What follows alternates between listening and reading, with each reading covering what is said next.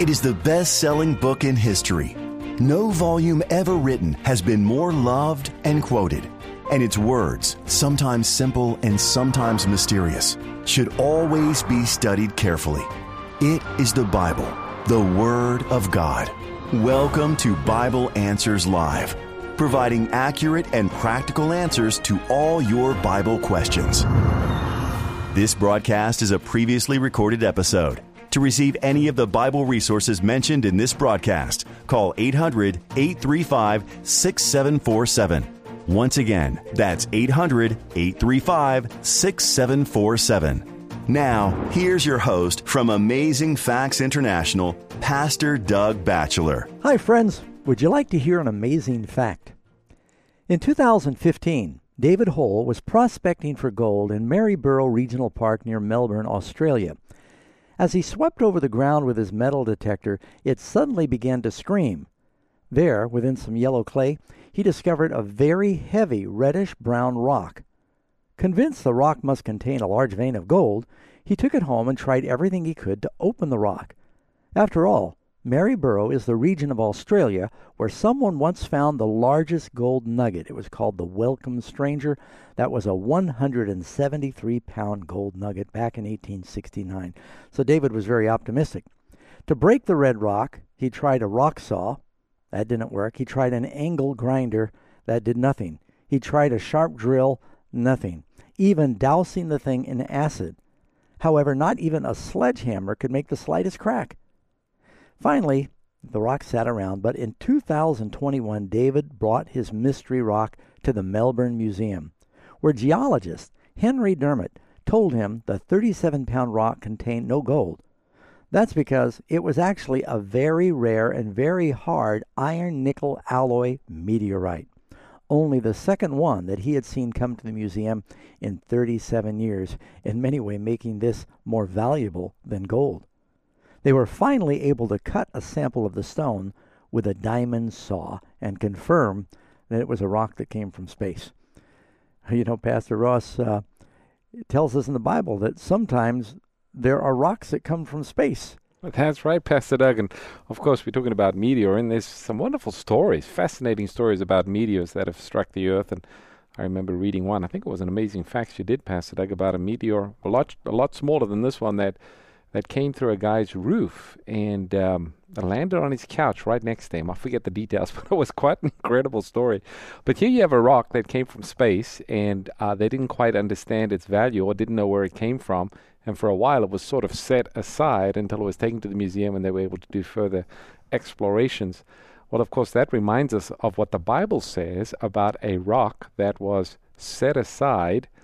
And it was a stumbling rock, the Bible refers to, but it was a rock of immense value.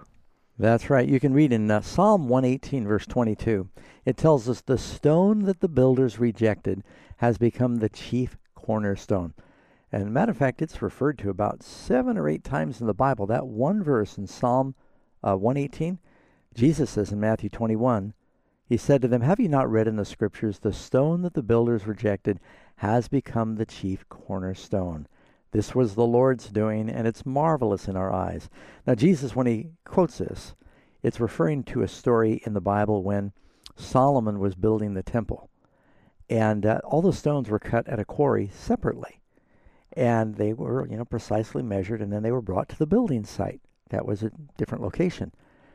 And the cornerstone, because part of it sat on the bedrock and it was exposed to a downhill slope, it was an odd shape. It was square on some edges, but it was matching up the rock bed on the other edge. And they set it right in the middle of the building site, hoping that they'd recognize this was the whole building was going to be set by this. If you do mason work, you know that your first stone and your first row of bricks, it has to be straight or everything else is crooked. Well, they kept stumbling over it and tripping over it, and they finally rolled it down the hill into the Kidron Valley. And then when they kept trying to find the right stone to fit the corner, they realized they had taken the stone that had been sent from the quarry and rolled it down the hill. And they brought it back up, and it fit perfectly.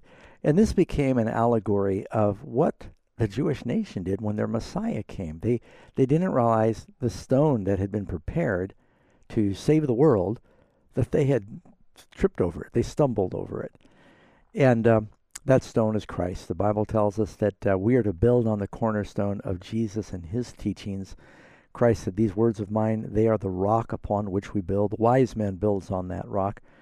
And even in the book of Daniel, Christ is compared to a stone, because it's that stone that comes from the heaven, like a meteorite, that pulverizes all the pagan religions of the world, and it grows into a great mountain. Several prophecies that talk about these Bible meteors or stones. That's right. Matter of fact, there's a prophecy in Revelation, Pastor Doug, that talks about the falling of the stars. It's one of the signs also of the coming of Christ. But the rock that you read about in the Bible, I was just thinking as you're talking about the rock representing Jesus, we also find Paul referring to the rock from which water came during the wilderness wandering of Israel as being a type of Christ. That's right. Another So example. Christ is the rock that brings forth living water. Well, friends, we have a free offer we want to make available to anyone who is watching. It's an offer that we don't often give, because it's actually one of our best-selling magazines, and it's about Daniel and Revelation. Both of these prophetic books are looked at in this free offer. We'll be happy to send this to anyone who calls and asks. In North America, the number for that is simply 800-835-6747, and you can ask for offer number 604. Again, it's the Daniel and Revelation magazine. That's 800-835-6747. And ask for free offer 604. We'll be happy to send it to anyone here in North America. Pastor Doug, talking about North America, we have people who are listening to us not only in North America, but through the internet around the world. Sometimes we get people who call as far away as Australia and Africa.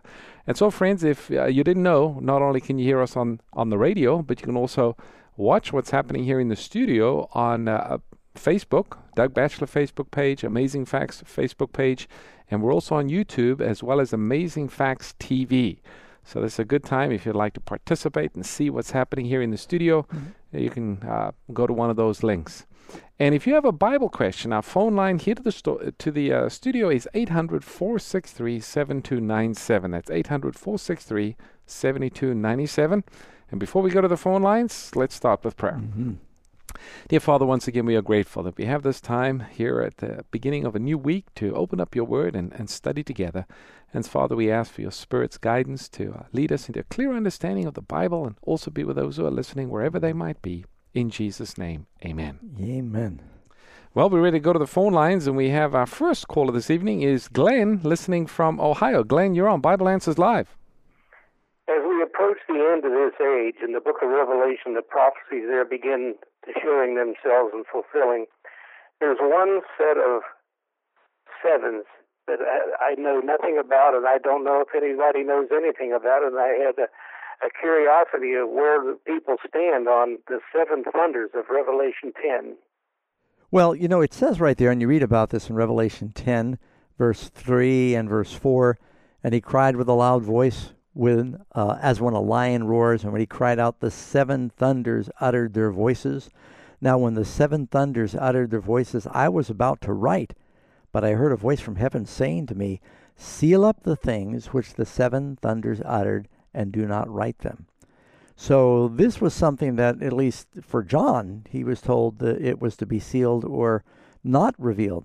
Now I think there's even in the book of Daniel, it talks about seal up the book until the time of the end. But at the time of the end, it would be unsealed.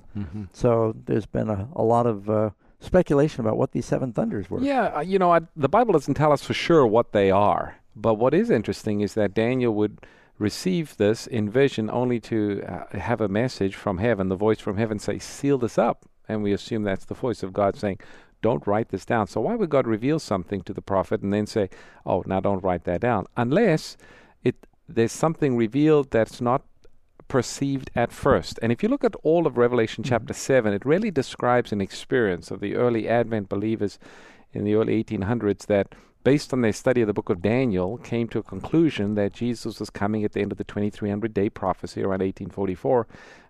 They did the math correctly, but they misunderstood the event. They thought the sanctuary being cleansed was the earth. And so there was a mystery there. There was something that was not fully understood. And some have seen in the seven thunders sort of a parallel of that experience where something's revealed, but it's not completely understood until the event passes. Yep. So maybe there'll be a clear understanding of this as certain events begin to take place as we near the end.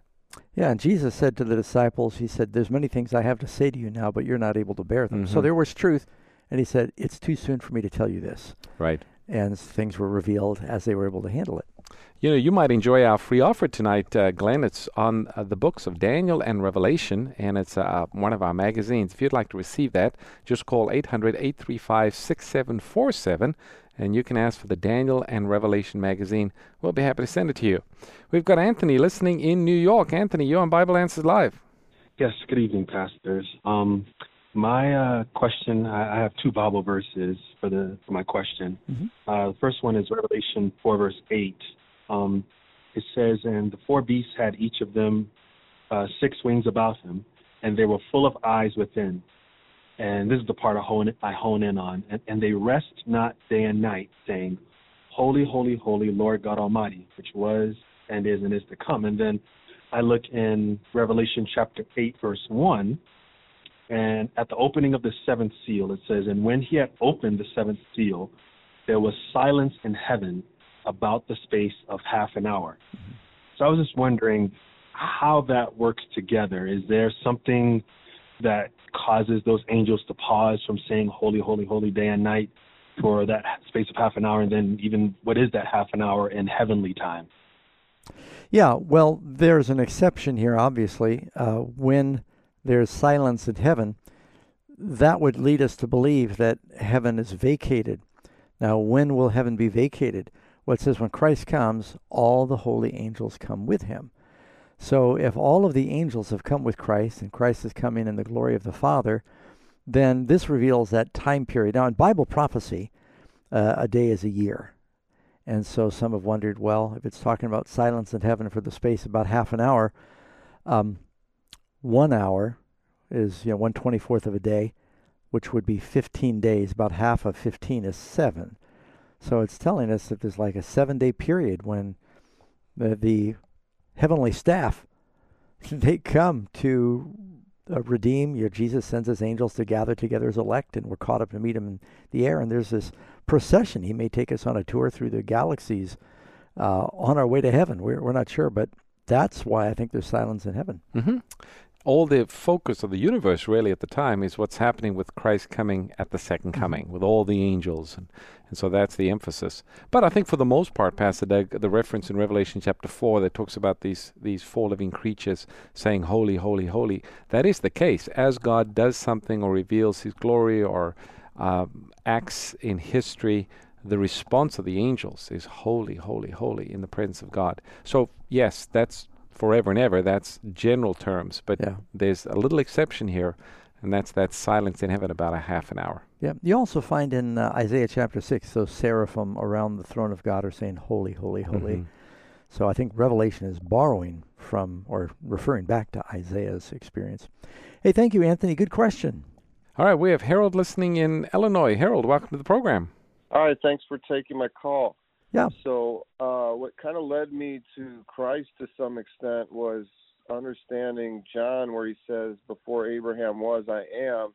I'm trying to understand the interaction between Jesus and the Jews when he says, your father, when Jesus says to the Jews, your father Abraham rejoiced that he would see my day. He saw it and was glad. This is in John 8:56. What is he referring to? He would see my day. Well, God revealed many things to Abraham. Abraham was called a prophet. And I think that Abraham saw the day of Christ, in other words, the coming of Christ as our sacrifice, most clearly when he had the experience of offering his son on the mountains of Moriah.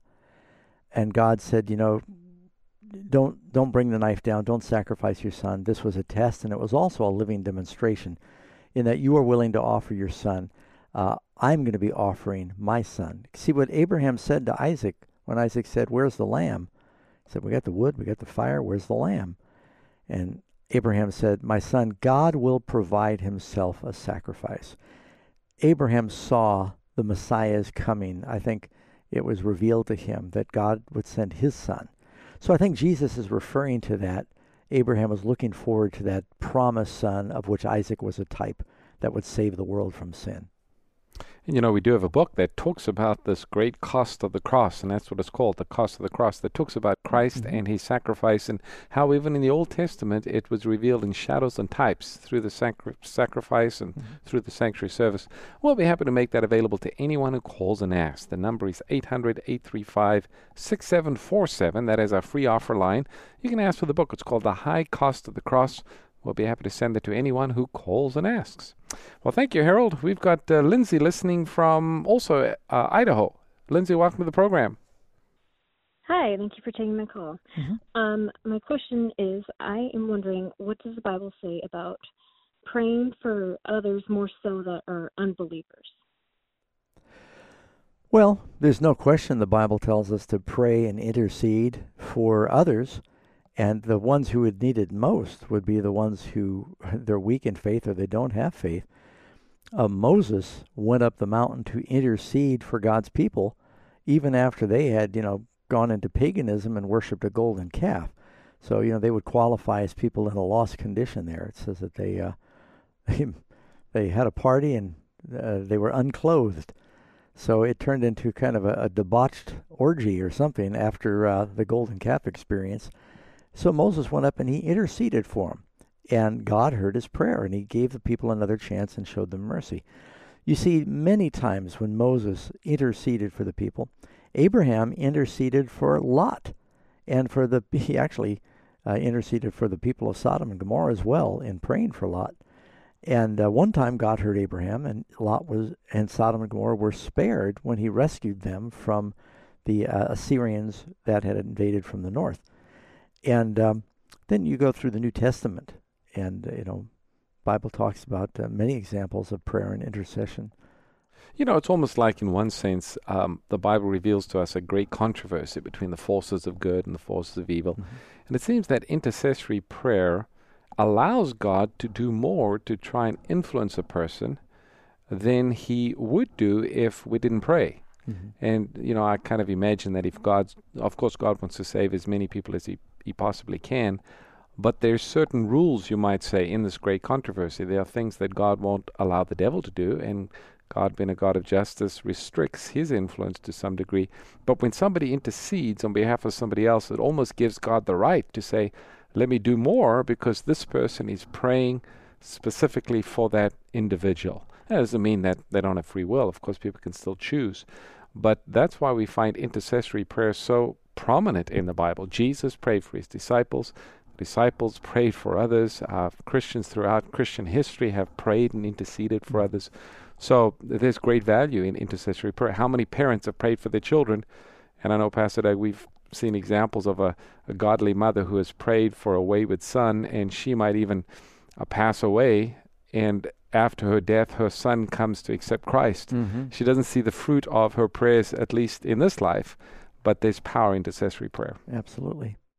We have a book. It's called Teach Us to Pray, and we'll be happy to send this to anyone who asks. The number is 800-835-6747, and again, you can ask for the book.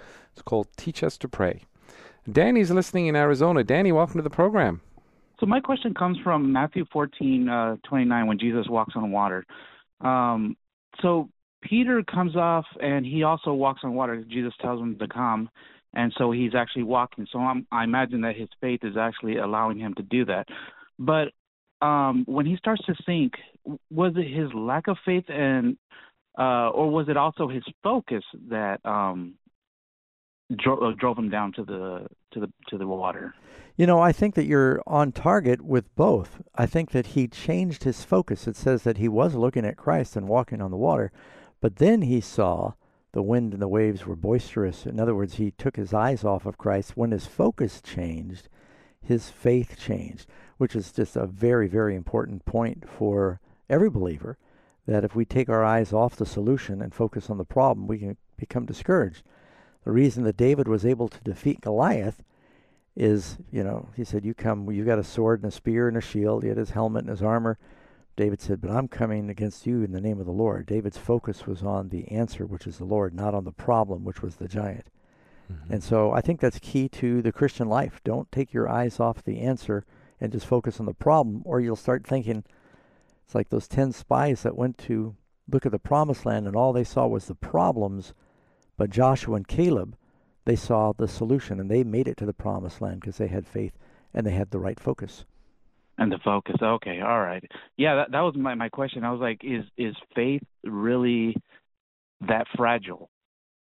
Can it be that fragile in a person?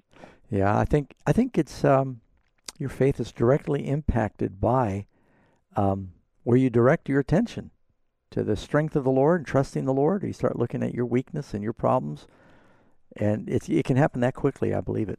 Mm-hmm. All right. Well, thank you, Danny, for your call. We got Joey listening in Michigan. Joey, welcome to the program. I have a question. We're reading Kings, and in 2 Kings they talk about Jeroboam a lot, about being evil. I just wonder why they always go back to him. And is there more than one Jeroboam? Yes. There is more than one Jeroboam, and I think there's another king that named his son Jeroboam. But the Jeroboam that is the most infamous, when the kingdom of Israel broke away from the kingdom of Judah, the 10 tribes in the north broke away. They picked a new king. Instead of the sons of David, they said, we're going to pick our own king. And Jeroboam is the one who instigated that rebellion. And, all would have been well, except he said, I'm afraid now that the people in my kingdom are going to go to the temple in Judah, which was Rehoboam's kingdom, the son of Solomon. And he said, I'm afraid they're going to start going down there, and their hearts are going to be drawn back to Judah, and they'll lose their loyalty. So to prevent them from needing to go to Jerusalem for the feasts, he said, we're going to set up altars in Bethel and Dan. And he made golden calves, which God had clearly told them not to do. They'd already got in trouble doing that once before. And he began to make people priests that were not of the Levites or the sons of Aaron. And the Bible was very clear that only the Levites and the sons of Aaron were to serve in the temple and as priests. And he basically led the kingdom, those 10 tribes, into idolatry, which is breaking one of the commandments. So from then on, the Bible talks about Jeroboam, the son of Nebat, who did make Israel to sin. He led the whole nation away, and it lasted, I guess, all the way through the time of Ahab until they fell. So there was, I believe, another king who named his son Jeroboam, and there may even be just someone in the chronologies named Jeroboam that isn't related. It wasn't that uncommon of a name, but that one infamous king, he was a servant of Solomon, broke away. Kind of cascade of idolatry. Exactly. Maybe. Yeah, he set the stage, and it just lasted for generations. Okay. So if you look up the phrase Jeroboam, who caused Israel to sin, I think that's about 15 times in the Old Testament. Okay. Very good. Well, thank you so much. All right. Thank you. All right. Appreciate your question, Joey. All right. We got Smyrna listening from California. Smyrna, welcome to the program. Hi. Good evening, Pastor Ross, Pastor Doug Batchelor. It's beautiful to talk to you this evening. And I have a very special question who came out actually from my 13-year-old. He had asked me what happened to Lazarus after he was resurrected, since we know that he was the best friend of Jesus.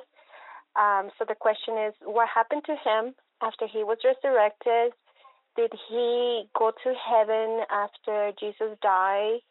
And he got resurrected, and then, he was a couple days in earth with his disciples, but then he went to heaven. We know that. So his question is if Lazarus went with him to heaven. All right, good question. Now, there are several people that Jesus and the apostles and a couple of Old Testament prophets resurrected. Elijah and Elisha both resurrected boys that were dead in the Old Testament. They grew up and they lived normal lives, and then they died again.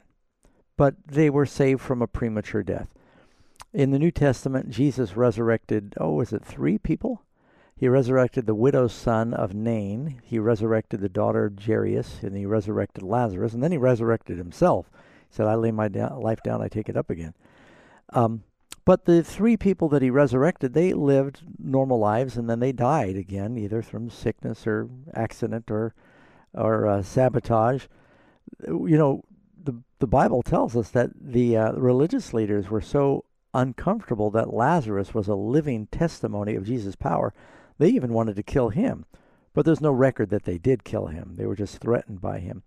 But as far as we know, Lazarus did not go to heaven, And you might be thinking of the parable of the rich man and Lazarus. And Lazarus was a very common name, like, the name John, present company included, or Tom or Bob. They're just very common name. And so it's not unusual that Jesus used the word Lazarus in his parable.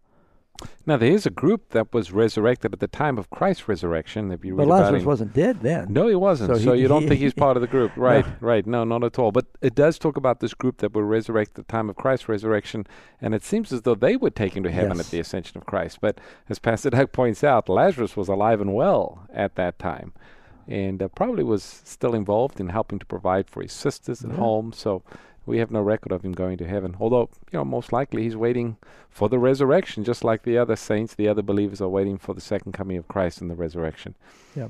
Now, we have a study that talks about the resurrection, death, and the resurrection, and we'd be happy to send a free copy of that to absolutely. our sister. It is talking about the second coming of Christ and what happens when Jesus comes. It's called Rescue from Above, and tells you all about the second coming. We'll be happy to send that to anyone who asks for it. It's just 800-835-6747, and you can ask for the study guide, Rescue from Above, and we'll be happy to send it right out. All right, we got 47 seconds until our break. I don't think that'd be fair to take a question right now, Pastor Ross. And let's just remind people that if you are not acquainted with Amazing Facts, if you simply go to that website, amazingfacts.com or .org, you're going to find out that there is a tree of life, and it's got all these different branches. We've got media, we have radio programs. You can listen to archives of Bible Answers Live. You can go to the Amazing Facts YouTube channel, and there are probably hundreds of videos on different Bible studies at the YouTube channel. So we invite you to start exploring all of the Amazing Fact resources, both video, audio, and written. Many are free, and there's also some premium things that you can buy. We'll be back in just a moment to take more Bible questions. Stay tuned. Bible Answers Live will return shortly.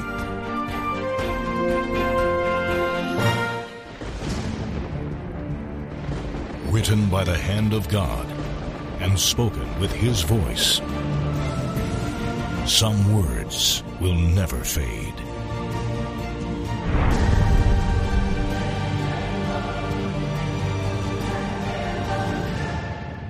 Get Pastor Doug Batchelor's 12-part sermon series on the Ten Commandments by calling 800-538-7275 or visit afbookstore.com. In 6 days, God created the heavens and the earth. For thousands of years, man has worshiped God on the seventh day of the week. Now, each week, millions of people worship on the first day. What happened? Why did God create a day of rest? Does it really matter what day we worship? Who is behind this great shift? Discover the truth behind God's law and how it was changed. Visit SabbathTruth.com. Terror attacks, natural disasters, political instability, and global economic meltdown. These are the images people generally associate with the tribulation and the day of the Lord. But did you know the Bible speaks about another day of the Lord just before the Great Judgment Day? Amazingly, imprinted on the very fabric of time itself is a 24-hour period called the Sabbath that was meant to forever be a time of restoration for every human being. A day the entire world is largely forgotten. You'll be surprised to learn how this special day of the Lord factors into last day prophecies such as the mark of the beast, the seal of God, and the great final tribulation. It's all contained in this new eye-opening DVD series called The Last Day of Prophecy. To order, call 800-538-7275 or visit afbookstore.com. You're listening to Bible Answers Live, where every question answered provides a clearer picture of God and His plan to save you. So what are you waiting for? Get practical answers about the good book for a better life today.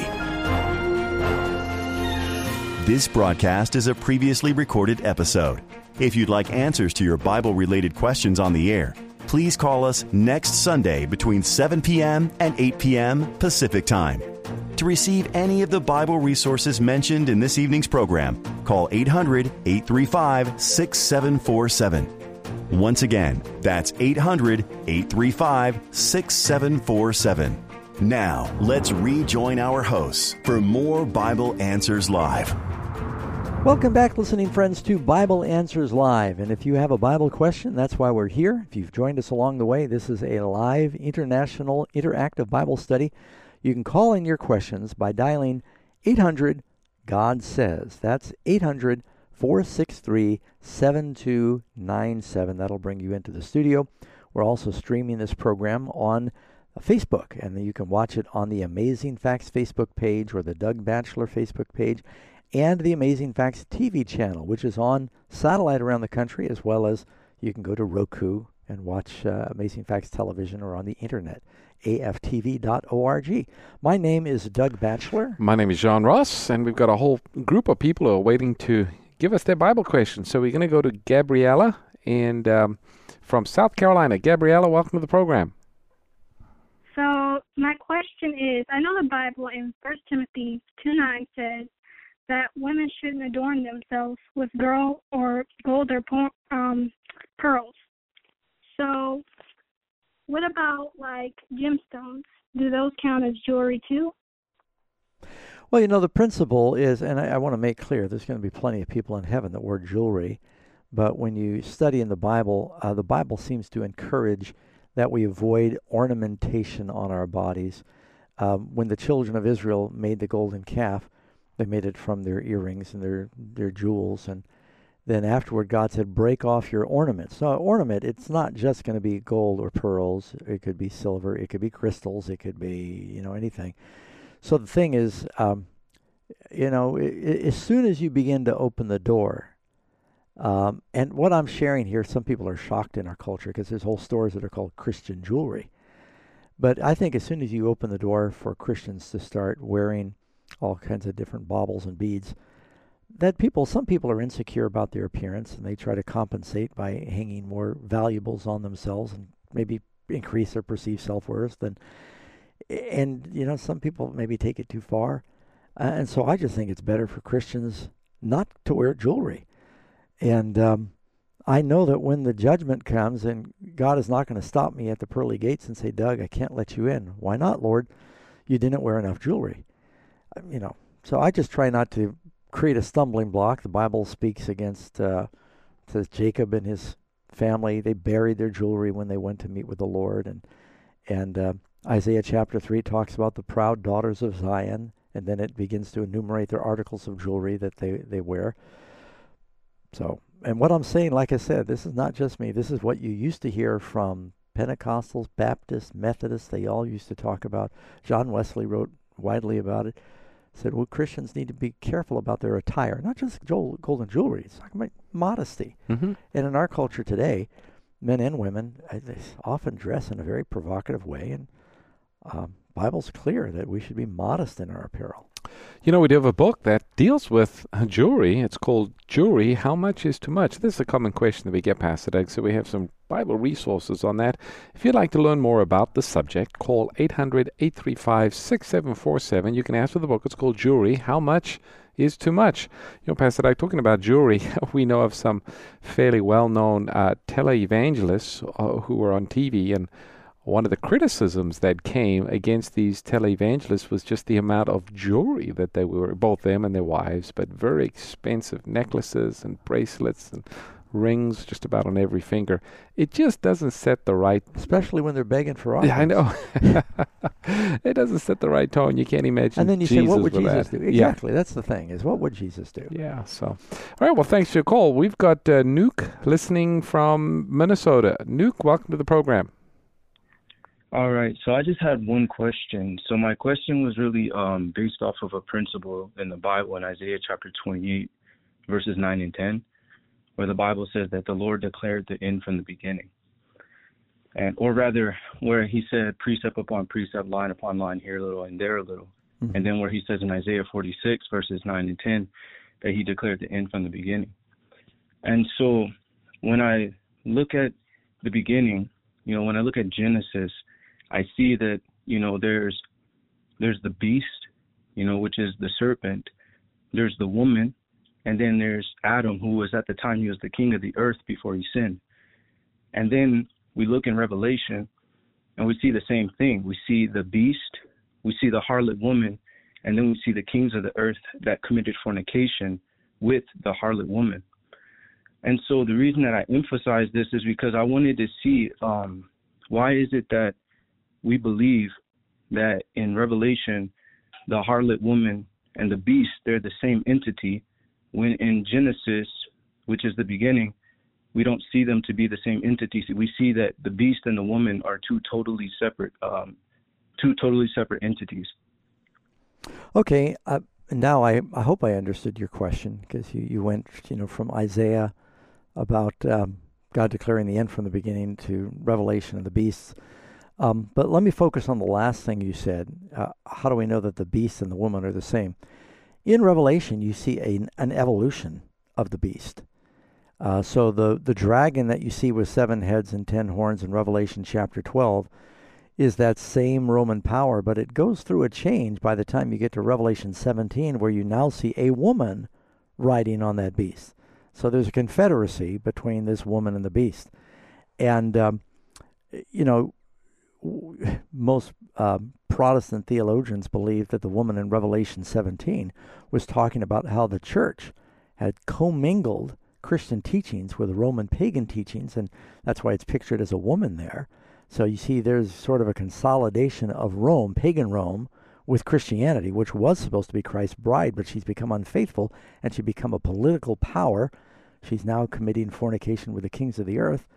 And so, you see, and then you've got the different beasts in Daniel and Revelation. So you've got a lot of beasts that are evolving through the Bible, culminating with the final persecuting power. Well, I think to be consistent with Bible symbolism, a beast represents a political power, and a woman represents a church. What's unique about Revelation chapter 17, you have a woman and a beast. So the power that's described in Revelation 7 or Revelation 17 is not only a religious power, symbolized by the woman, but it is also a political power. And if you look at what this power represents, we understand that to be the papal power, the Church of Rome. Not only is it clearly a religious power, it's the largest church in the world, the largest Christian church, but it is also an independent nation. The smallest country in the world is the Vatican. 109-acre country. That's right. So it's a political power and a religious power. And they do have a wall around it. They do have a wall around it. They do. And they have ambassadors all over the place. Right. They have an ambassador to the United States and the UN. So I don't think, we're not talking about the same necessarily. We're still faithful to the symbols. We're not talking about the same. It is the same power, but it's different aspects of the same power. It's the religious power represented by the woman, the political power represented by the beast. So hopefully that made some sense. Nook, did we answer your question? Yeah, I can see what you guys are saying with the political power and the religious power. Looking at it from Genesis is kind of what the point that I was making was that, you had the beast who you got the serpent and the woman there in Genesis. Yeah, exactly. Yeah. And so the serpent enticed the woman into taking of that fruit. That would have been a representation of his power. And then she enticed the king of the earth to partake of it. And with her enticing the king of the earth, what that did was that allowed the whole world to fall into corruption. This very same way we see in Revelation, the beast enticed the woman, and the woman, she corrupts the earth with her false teachings and ideologies. Yeah. So that was the parallel that I was trying to make to see if you guys could see that. Well, actually, you've got a good point there. And we have a book that talks about the beast, the dragon, and the woman that makes some of the same parallels. Yeah, absolutely. We'll send them a free I think copy. you'll really enjoy it. If you'd like to receive that book, just call 800-835-6747. You can ask for the book, The Dragon, the Beast, and the Woman. We'll be happy to send it to anyone who calls and asks. It's a fascinating study, Revelation 17. Thanks for your call, Nook. We've got Janet listening in North Carolina. Janet, welcome to the program. Good evening, pastors, and thank you and bless you both for your ministry and taking the time to do this.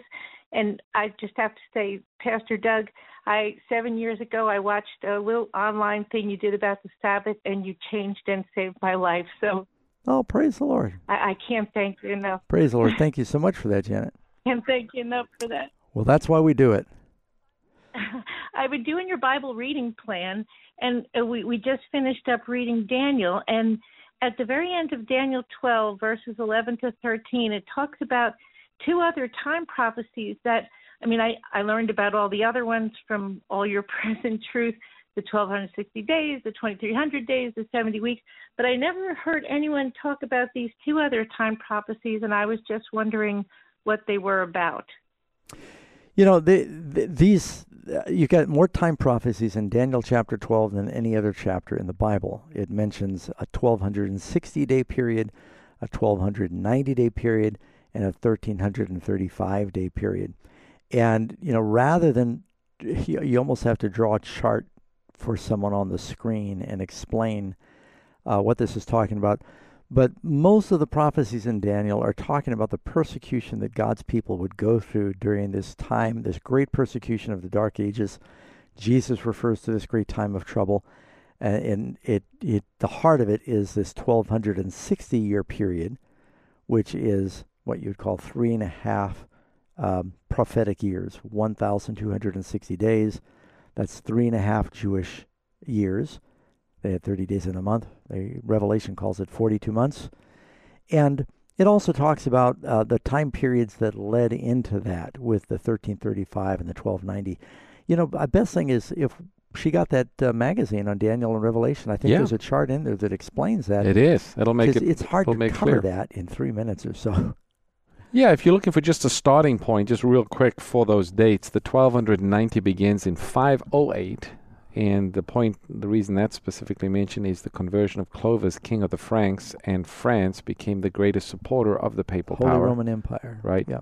So that's why that date is specifically mentioned. 1290 will bring you up to 1798, when the papal power was broken, and the Pope was taken a prisoner, and they confiscated the political states of the Vatican at the time. The 1335 brings you right up to 1843, which is a significant date as it relates to the 2300 days and 1844. Great Advent awakening. That's right.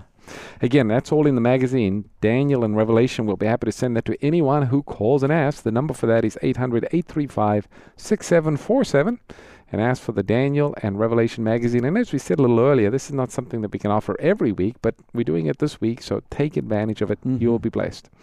Next caller that we have is Elijah. Elijah listening from Washington. Elijah, welcome to the program.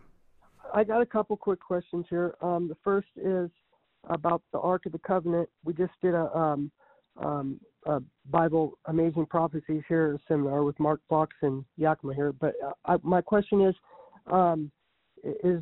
we know the Ark of the Covenant is in heaven and the sanctuary is being cleansed, but I was wondering, I've heard somewhere where maybe the Ark might be found, like the actual Ark of the Covenant here on earth, that might be discovered.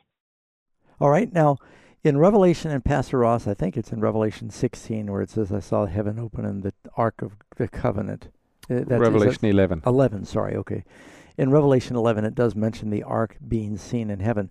I don't think that means that God caught the ark that had been captured, or that had been hidden by Jeremiah the prophet. I don't think that means that was caught up to heaven. I think it also talks about the altar of incense in heaven. Candlesticks. Yeah, that's all there. So those are symbols of the sanctuary it's taking us through. I believe the real Ark of the Covenant is still on earth, and it's probably hidden somewhere in the vicinity of Jerusalem, because before Nebuchadnezzar destroyed the temple, and Jeremiah the prophet clearly forewarned King Zedekiah, he said, the temple is going to be burned with fire. And they wanted to preserve their national treasure, and Jeremiah, with some of the priests, very likely hid it in one of the many caves that honeycomb the city of Jerusalem. And so the Babylonians would not capture it. It's never mentioned from that time onward. It's probably still hidden. Most of the people that probably knew the secret died except Jeremiah, and of course he's dead now too. So will it be revealed again before the end of time? That'd be a wonderful it'd be the greatest archaeological find. We thought the discovery of King Tutankhamun's tomb was of significance. Could you just imagine the discovery of the Ark of the Covenant? That would be spectacular. It'd be a lot easier to preach the Ten Commandments if that. That's right. All right. Well, thanks for your call, Elijah. Next caller that we have is Ajota, listening from Pittsburgh. Ajota, welcome to the program. Listen, my question is based. We're going to go back into Genesis, the 6th chapter. Now, back when I was in Oakwood College with Elder Cleveland and Dr. Wright, these people that I knew so well, there was one section of Genesis 6 I've always had a question about, and it deals with the idea of what went into the Ark of Noah. Now, we're told that of the 2 unclean and 7 pairs with 7 with the clean were supposed to go inside of the Ark. And the Bible says there, to me it's specific, it says, of what I made. Mm-hmm. And my point would almost be phrased like this: why isn't there Jurassic Park in the Ark? I believe that dinosaurs and all these types of creatures that were outside of the Ark were not creatures that God made. And I'm curious if that line of reasoning would sound like something that could be considered. I think that carbon dating might be inaccurate. I don't believe that there are creatures that were here 30 million years before God said, let there be light. So how do we make the appearance of these things fit the narrative of what actually went in the Ark? Okay. Well, first of all, the Bible tells us that God told Noah to, create the ark so that it could preserve all life. And some people, they see the giant dinosaur bones. I lived literally across the street from the American Museum of Natural History as a kid in New York City, and I would go look at the great the bone assemblies of the Triceratops and the Tyrannosaurus Rex and the Brontosaurus and these huge reptiles, thunder lizards. That's the dinosaur. And people say, how in the world are you going to fit 2 of those on the ark? Well, I know that there are reptiles that were preserved by God on the ark, and they believe that these were just big reptiles. So which ones may have been amalgamated by man that were not preserved, and which ones were reptiles that God created that just were large? I mean, alligators, they find fossils of alligators that were 50 feet long. Well, maybe that's an exaggeration. A lot bigger. Mm-hmm. Right now they got them over 20 feet. Mm-hmm. They had they may be 50 feet long, huge alligator-like creatures. And so, but Noah didn't have to necessarily take the full-grown ones. He could have taken eggs, for that matter. I mean, I don't know that he did that, but he could have taken very small ones. And I think the Moody Bible Research did a study, and they said that, the average animal in the world today is the size of a sheep or smaller. And God didn't need to take 20 different kinds of dog. He took 2 probably wolf-like dogs, and all the other dog breeds have come from them. Just like all the different races of people in the world came from Adam and Eve. So I believe that, there were reptiles on the ark. There were a lot of very big ones, a lot of big mammals, too, that lived before the flood. And it seems the whole environment and everything became dwarfed and stunted after the flood. Which ones may have been the amalgamation of man that didn't get on the ark? I don't know. It doesn't say in the Bible or anywhere else. Well, we also do have, I'm thinking of the book of Job, it talks about a behemoth. Yeah, Leviathan that lives in the sea, and then a behemoth. And it says God made them. So God made Leviathan, God made behemoth. And if you look at the description that we find there in the book of Job, it's not a description of any animal that we have now. It talks about its tail being as thick as a cedar and its legs being big and round. So it can't be an elephant, because an elephant has a tiny little tail, but it's a description of some kind of, could very well be some kind of a dinosaur that lived. It talks about how that it lived by the reeds and by the water, and it's a very interesting description. But as you mentioned, Pastor Doug, the environment changed. You have woolly mammoths that must have made it on the ark because they survived after the flood. Mm-hmm. They died out eventually. So we don't know which of those giant animals actually made it through the flood. Then Nimrod in the Bible is called a mighty hunter, and they were hunting some of these big things down. You're not a mighty hunter for killing a mouse. Right. You're a mighty hunter because you're killing something big. Right. And they may have rendered some of these survivors extinct. So it'll be interesting to go back and see how that played out. We do have a book that talks about, it was mentioned in the call, carbon dating. We have a book called How Evolution Flunked the Science Test. And it talks about some of these commonly believed or accepted theories that if you look at it a little bit deeper, you realize it's not built on a very solid foundation. The book is called How Evolution Flunked the Science Test, and we'll be happy to send that out to anyone who calls and asks. The number is 800-835-6747. and we'll get that in the mail and send it out to you. We've got Chase listening in Illinois. Chase, welcome to the program. Yeah, I have a question. It's about Isaiah 65, verse 20, where it says, "No more shall an infant from there live but a few days, nor an old man who has not fulfilled his days, for the child shall die 100 years old, but the sinner being 100 years old shall be accursed." I was wondering, because I remember you talked about this before in one of your sermons, how it's like the child, it doesn't mean that the child like dies in heaven, because there's no one dying in heaven, but it's saying that they'll mature after 100 years of age. And I was just wondering, like, is that concept also kind of illustrated in Genesis chapter 5 when it talks about the genealogy of Adam? Yeah, you'll notice that in the early genealogies that some of these people were not even getting married and having children until they were over 100. Now, that was amazing by the time of Abraham, because then they had a more normal lifespan. But people matured more slowly; they lived longer, and in heaven, kids will not grow into maturity in 15 years. I think that parents are gonna get to enjoy them being children a little longer if they're reunited in the resurrection and they're still children. They'll get to grow up. Bible talks about children in heaven, that a child will lead the wolf and the lion and the lamb. A child plays on the hole of a venomous serpent and it doesn't hurt. So, yeah, but they'll grow more slowly. So when it says a child will die 100 years old, die is an unfortunate translation. There's no children dying in heaven. It's talking about a child won't even cease to be a child. And the word die and cease can sometimes be interchanged there. Pastor Ross, we have 3 minutes. Can we do another question? Yes, we've got Wanda listening in British Columbia. Wanda, welcome to the program. So I have a question, and it's in Psalms 23, verse 4, and it says, "Yea, though I walk through the valley of the shadow of death, I will fear no evil, for thou art with me. Thy rod and thy staff, they comfort me." So I was wondering the difference between the rod and the staff, the significance of them, and why they would comfort me. All right, well, that's a good question. A shepherd would have a staff. Now, they could do one of two things. A shepherd might have two different sticks. One is like a club that was more of a weapon against jackals and things that might harm the sheep. Another one was a staff. Some of them used one for both. And the staff often had a crook on the end of it, and if you needed to grab a sheep, it's hard to run up and catch them, but if they had a crook where they would scoot it around their back leg, and it would capture their back leg, and they'd pull it up towards them. And that would sometimes be a means of discipline, but it would also be used to ward off anything that might harm them. And so we are comforted by God's protection and by his discipline.